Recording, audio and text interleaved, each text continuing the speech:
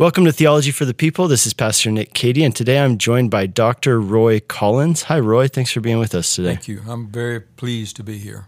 You know, Roy, I heard someone say recently that podcasting is what men in their 30s do because they don't know how to have meaningful conversations otherwise. And I think that's pretty much true. So we've had a meaningful conversation before. Yes. But I wanted to introduce you to our listeners because I think you have a lot to share and a lot to contribute. And personally, I'm a little interested in hearing a little bit more about this particular topic we're going to talk about and your contribution to it. So, Roy, first of all, let me just have you introduce yourself to our listeners. Give us some of your life story, background, and what you're currently involved in. Sure. I'd be happy to. And thank you, Pastor Nick, for letting me come this morning. I was born in Oklahoma. My father was kind of a rolling stone. And it's interesting when I said that to a class I was teaching one time, that my father was a rolling stone. This tells you how out of touch I am. Someone came to me later and said, "Oh, which one of the Rolling Stones was your father?" And I said, "No, my dad was just moved all the time. Sometimes he had to, and sometimes he just wanted to." But I grew up all over the United States. I lived in California and in Arizona and New Mexico and Texas and Kansas and Oklahoma, back and forth. But finally graduated from high school in a little town called Okemah, which is about 60 miles due east of Oklahoma City. It was a good thing for us. My dad was not home. He left, and so was Mom and we 3 children. But it was a good experience because the high school was so small, I got to participate in everything. I played football and basketball and ran track and was on all the teams, not because I had talent, but because they needed bodies. Left there and immediately joined the Air Force, and for the next 8 years, I was a weather observer, and then they sent me back to school and became a weather forecaster. I was stationed overseas, came back to a place called Big Spring, Texas, way out in West Texas. And there, a local pastor began to visit with me. I was an atheist at the time, violent atheist, writing papers on atheism and agnosticism. But he began to visit with me. We became friends, and as a result of that, I finally accepted Christ. In about I was about probably 20 or 21 years old. Had never been in church, didn't know anything about church. Immediately started studying the Bible, started preaching, and within about 6 months was a pastor of a local church, which was devastating. That's a brand new subject that we need to talk about some other time. I then started my education. I have a bachelor's degree in religion. Did a master's in divinity and have a DMin, a doctorate of ministries. For the next about 25 years, I pastored. And then after retirement from that, I joined an international church consulting firm and consulted with churches all over the United States and Canada, Alaska, Hawaii, for almost 26 years, and then retired from that. During that time, I met with the leadership of over 1,000 churches across the United States.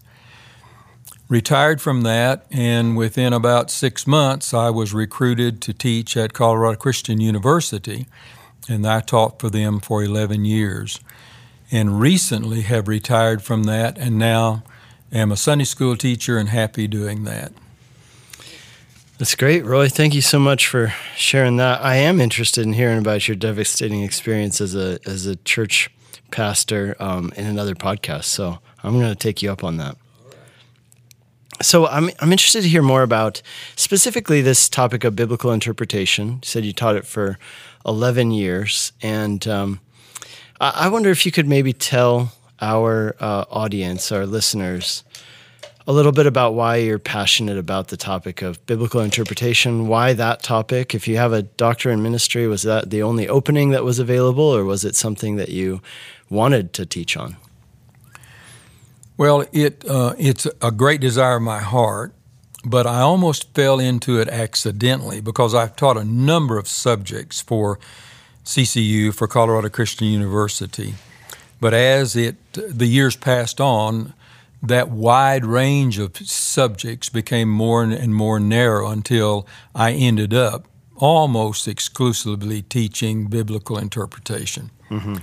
The reason that it became so important to me was twofold. Number one, to sharpen my skills at biblical interpretation, and then to help those students that were coming into my classes and going out of my classes, to help them, because I would have a wide range of students that knew the Bible, students that were in their early 20s, students that were in their late 60s, atheists, agnostics, from almost every development concerning the Bible that you can imagine. I remember hearing years ago, and probably this is almost like a proverb, a man told me or said to me or told me about this when he said, a person picked up the Bible and said, I do not know what it means, but I know it does not mean what it says. And I think there are many, many, many people who have an agenda, who pick up the Bible and within that agenda start interpreting the Bible. I know this is what I believe, so I'm going to superimpose my belief upon the Bible and somehow prove it, just eisegesis as opposed to exegesis. So that's really how I became so terribly interested in it and have spent the last 60 years trying to understand all that. Mm-hmm. Amazing. So what would you say, if I were to ask you, what do you consider to be the most important thing you would want to share with people in regard to interpreting the Bible?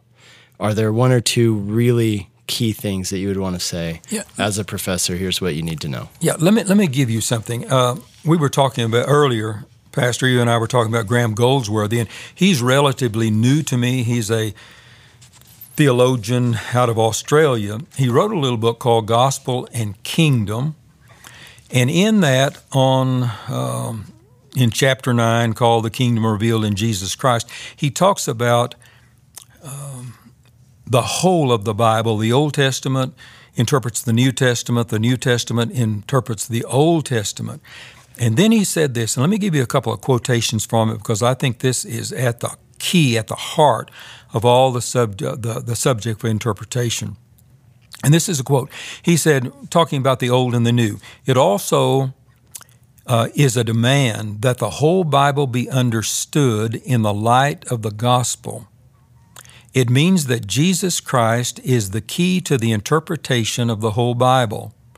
And the task before us is to discern emphasize how he interprets the Bible. Then he goes on to say, as he concludes this little section, obviously, we need to be clear about the gospel itself if we are to be clear about the significance of Christ for interpreting the Bible. So what Goldsworthy is saying is, our job in understanding how to interpret the Bible is to understand how Jesus interpreted the Bible. So the key is we need to study how he unfolded, how he understood the Scripture, because the gospel and the Jesus is the key. Jesus Christ is the key to opening all understanding for Scripture. Now, there's different methodologies how to go about that, but if we understand how Jesus interpreted the Bible, then we can understand how we can then interpret the Bible. And what popped into my mind as I was reading that was the Sermon on the Mount. When Jesus talked about the oral law, the oral tradition, he would say, you have heard it has been said, but I tell you, and then he interpreted that. So at the center of all interpretation has to be Jesus himself. And the method that he interpreted the Scripture, how he interpreted it, and what conclusions he came to. That's the key for you and me. How do I understand it? Exactly the way he understood it. And if I can put those two things together, then the light begins to come on. And let me say as a side note here, Pastor, I've been studying the Bible for a long time. I mean, a long time. I remember reading the King James Version of the Bible and being so confused I didn't know where up was because I didn't have a biblical background. And when the NIV came out, or when the New International Version came out, or some of the other paraphrases, I picked it up, and as a pastor, it kind of frightened me because I thought, oh, the interpretation has already been done. What am I going to say? It was easy to start explaining the King James because of the archaic language and et cetera, but it became so clear. But I will tell you now, after studying the Bible for all of these years, I know more today, have learned more today over the last 10 years than I knew on the previous decades. Biblical interpretation and understanding builds on itself. It compounds itself. As I know little, I know a little bit more. That leads to a little bit more. And your education, your understanding, your heart for it increases exponentially. So we don't just go 1, 2, 3, 4, 5. We go 1, 2, 10, 20, 50, 100, 300. So interpretation, as we understand, the key is Jesus. His key is how he interpreted the Scripture. Our key is to learn from him and the methodology that he used. And would you say that's particularly emphasized like in Luke chapter 24, where it says that Jesus expounded to them in all of Scripture the things relating to himself? Absolutely, certainly. You know, I go back and I read Genesis, I need to be thinking Jesus. I read Exodus, I need to be thinking Jesus. I read Job, I need to be thinking Jesus. You know, and help us all as I read Leviticus, I need to be thinking Jesus. Oh, well, I got to tell you, if you read the Bible with a Christ-centered hermeneutic, Leviticus comes alive. Yes. I mean, I think I need to teach it sometime at the church, and I'll tell you why, because a lot of people talk about Leviticus like it's a joke. Right. But you know what? Those first 7 chapters outlining the 7 different sacrifices, right. Absolutely. If you understand exactly what you're saying, that the hermeneutical key or the interpretive key to the Bible is Jesus, well, then all of a sudden that puts the burnt offering, the sin offering, the fellowship offering, they all get put in a new light where you understand, okay, how does this point to Jesus? How would Jesus have interpreted this? And then all of a sudden, not only does the light come on, but it becomes captivatingly meaningful. This Sunday, we've been studying through 1 Corinthians. Right. And this Sunday, we're studying chapter 5. And there's a really important point that Paul makes here. And he does it in actually another part of 1 Corinthians as well, in chapter 10. But here in chapter 5, he throws in this little aside. It's not even his main point. His main point has to do with dealing with someone who's in kind of bold-face, proud sin in the church. But he says, Christ, our Passover lamb, has been sacrificed for us. Therefore, let us celebrate with the unleavened bread, meaning let us cleanse ourselves of sin and celebrate Christ, our Passover lamb. But when you understand that, then you go back and you reread Exodus and you're like, wait a second. Right. The Passover lamb wasn't just like a cool thing that God did. That was very intentional to point us to Jesus. And that's so helpful. Well, you know, I know this is something that Graham Goldsworthy is very good at. I've read some of his other books. He has some books specifically about Christ in the Old Testament, interpreting Christ in the Old Testament. Right. And we use that a lot for, I might have told you that I'm involved with a group called the Expositors Collective. Mm-hmm. Yes. And we're having an event coming up in September, but one of our key modules, maybe I wouldn't say the key module, but I mean on par with the top 1 or 2 important things that we want to communicate is exactly this idea of that the key to interpreting the Bible is Jesus. And so was that something you always knew or intuited, or was that an aha moment that you had at one point? No, I think it was an aha moment. I mean, I think for everyone, if you come out of a non-Christian background as a young man or as a young woman, you don't have those insights. you just begin to stumble along. And I think of I'll give you one example. I was preaching one time, probably had been a Christian about 6 or 8 months, and I was preaching in a small country church. And I used John chapter 1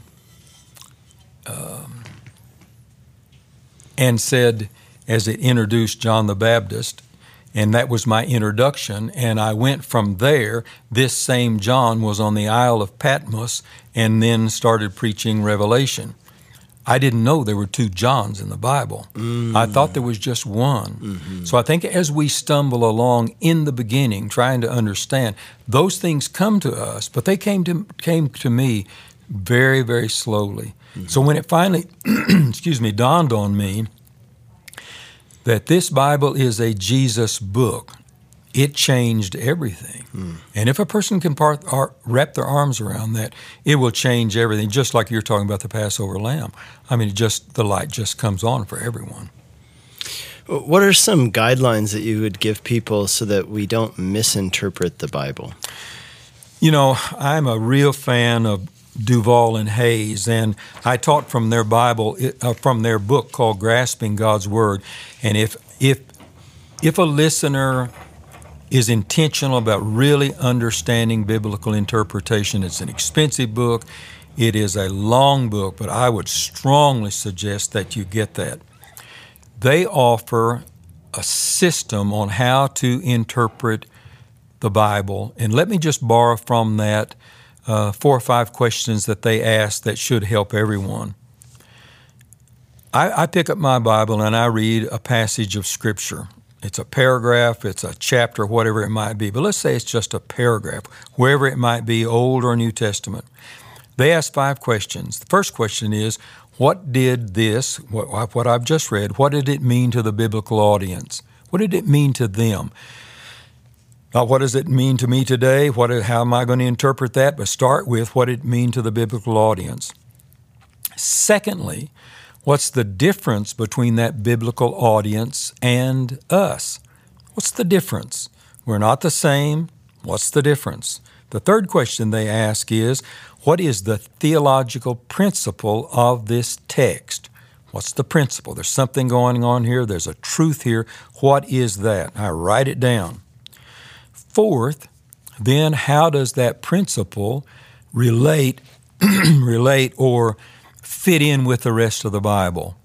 And obviously, if I come up with a principle and I read someplace else that's completely false, then I need to go back and re-examine my principle. And then finally, number 5 is, how should the individual Christian then live out that principle?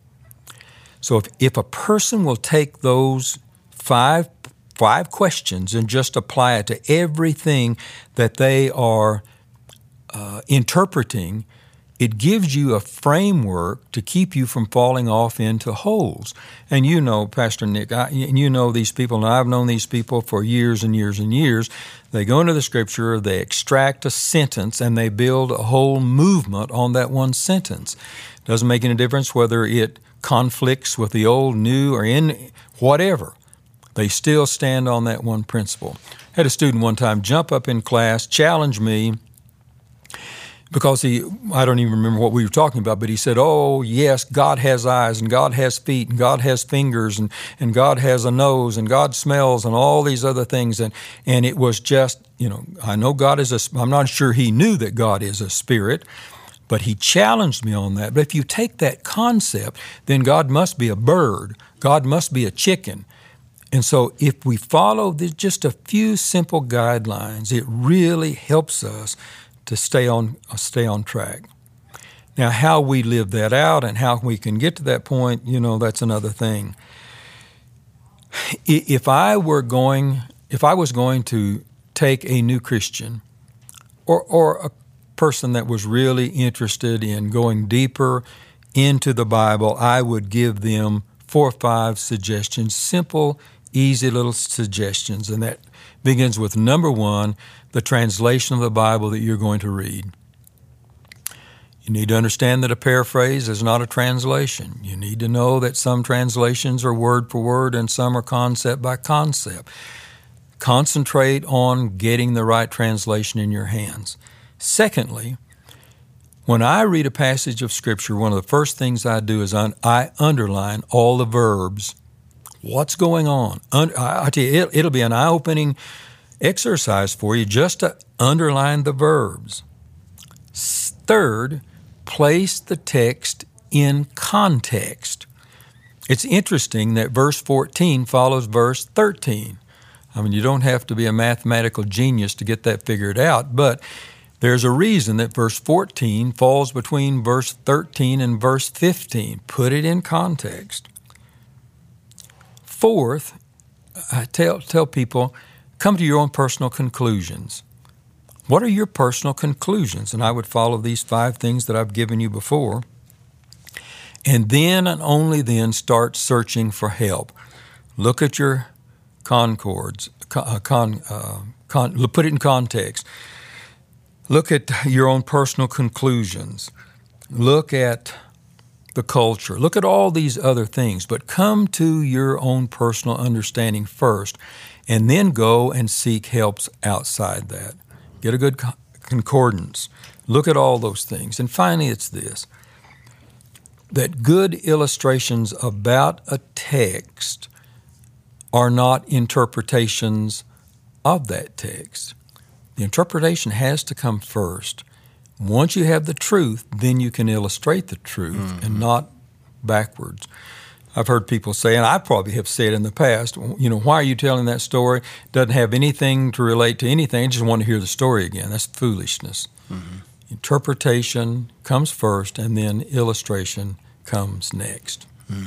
Those are great, really helpful principles. I mean, I hope that our listeners are taking notes, and that's the nice thing about this podcast format is that they can always go back and listen again. And I know I do that with good podcasts, and I would be doing that if I was listening to this. So what do you think are some, you've mentioned some of these in the context of what you've been saying already, but maybe you could just expound quickly on some thoughts about what do you think are some common errors, pitfalls, and mistakes that people make when it comes to interpreting the Bible? Yeah, I think number one, and one that frightens me, is let's set a scene of a small group in a home, and you've got 10 people in that home. The leader, meaning well, with a good heart, and I'm sure with a challenge in his or her voice, says, all right, I'm going to read this passage of Scripture, and I'm going to ask each one of you, what does it mean to you? Big time pitfall. It's immaterial. I mean, it's immaterial. What does this mean to you? That's not the issue. The issue is, what does it mean? Period. Because Mary says, well, it means to me up, and John says it means to me down, and David says it means to me sideways, and all of this confusion takes place. The key is not what does it mean to me? That's immaterial. The key is, what did it mean to Jesus? What is he trying to tell us? Now, I believe with all my heart that God wrote the Bible in order for the Bible to be understood. He expects us to understand the Scripture. But there are some places that are tough. I mean, theologians have been arguing about some points for the last 300 years. Yeah, and we did an episode on that topic a while back, a couple of different versions of that, but that gets to issues of theological method and the question of why do people come to different conclusions. And there's a lot of overlap in some of these topics, but I think that what you're giving people is really helpful. This is a system with, you say, Duvall and Hayes. And I'm going to put a link to that book in the show notes, as well as the book from Graham Goldsworthy that you quoted from earlier, Gospel and Kingdom. Any other thoughts on errors and mistakes that people make? I've noticed recently, I've been corresponding with a few people, and I'll have people who, and I'm not sure what's behind it. Maybe it's that they come with, maybe it's an eisegetical idea where they've already made up their mind about something, and they're trying to jam that square peg into a round hole. But I've also noticed this, that some people, what they'll do sometimes, they will take one part of a section or a verse, and they'll ignore the rest of it, right? So they'll treat this part hyper literally, but they'll treat the other parts as if they didn't even pay any attention to them. And they're a bit inconsistent in their interpretation. Any ways that we can avoid pitfalls in those areas? I think there's two things that popped in my mind, Pastor Nick, when you said that. One was when I first went to university and was studying for my bachelor's degree, a group of, quote, theologians within the school who were so smart, these other students, came to me and asked me the question, are you a premillennialist, Roy? I didn't have a clue what a premillennialist was. But as they began, we'd sit around and have coffee, and they would argue with one another. And here's the issue that I found about the book of Revelation. The people like you're talking about, they all come and say, all of this is allegory, all of this is symbolic, until they came to one verse and they said, this is literal. That's symbolic, this is literal. And it always troubled me that who is it that makes the rules on what is symbolic and what is literal? And I think that may grow out of the second point, and that is, and that comes back to what you were talking about. And what I was saying, verse 14 comes between 13 and 15, and they all go together. You can't just isolate them. All of us, whether we mean well or not, bring traditions and thoughts and ideas and background with us as we come to the Bible. I used to do this in class. I would say to the class, I want you to think about Jonah and tell me what pops into your mind, the first thing that pops in your mind. And consistently, someone would say, well, I can see the picture because of what Disney did. This fella is sitting at a table. There's a lamp on the table, and he's within the, quote, whale's belly. We all bring images and backgrounds with us as we interpret the Bible. And we need to understand that we've got to they may be good or they may be bad, but we've got to get beyond what we drag forward and place then our ideas upon the truth of the Scripture rather than the other way around. What do you think about the topic of genre? How much does understanding biblical genres play into the way that we interpret? How important would you say that it is? Oh, I think it's vital. I'm teaching through Mark's Gospel right now. It's a story. It's biblical, it's historical, it's accurate, it's true, but it's a story. When Mark says everyone in the entire city came out, the entire town was standing out there looking at Jesus. Well, no, they weren't. I mean, the entire city was not out there. So I know it's a story. I know it's a narrative. I've got to approach it that way. When I go back and look at poetry, I've got to understand this is poetry. It's poetry. It's critical. Genre must be interpreted as genre. We don't write. We don't. We say this is a piece of classical music. It's not ragtime. And you interpret music that way. Same way with Scripture. Yeah, like David says that I was swimming in my tears. Right. Was he literally swimming in his tears, right. or is this poetic? Sure. Is a poetic tool that he's using to communicate an idea? Right, I was crying a lot. Absolutely. He was just bawling his eyes out. That's what he was doing, certainly. Yeah. But even bawling your eyes out, right? Your eyes aren't literally coming rolling out. on the floor. Right. So that's the point of understanding turns of phrase, understanding these sorts of things becomes important. I think that sometimes the failures in biblical interpretation can come from expecting something to be literal when it's not meant to be literal, or perhaps even the other way around. I'm sure it could cut both ways, where you're reading something and you're thinking that this is meant to be allegorical or that's meant to be a word picture, where in reality it's meant to be taken literally. That is a great question about Revelation. I've always said that to people. I said, this is what's difficult about the book of Revelation, is that it's a book full of word pictures and symbols and allegories, and some things are meant to be taken literally and some things are meant to be taken allegorically, and yet there's absolutely no guide for what that is, other than we're seeking to use understanding genre, understanding trying to intuit from this book, looking at how it's been understood historically. But if we come at it glibly, I think that we're not doing. That's not a good way to approach it. I agree completely. There will be a day coming, Pastor Nick, when it all becomes crystal clear. That's right. I mean, there are some things about the Bible, they're crystal clear. But we must understand that God is God.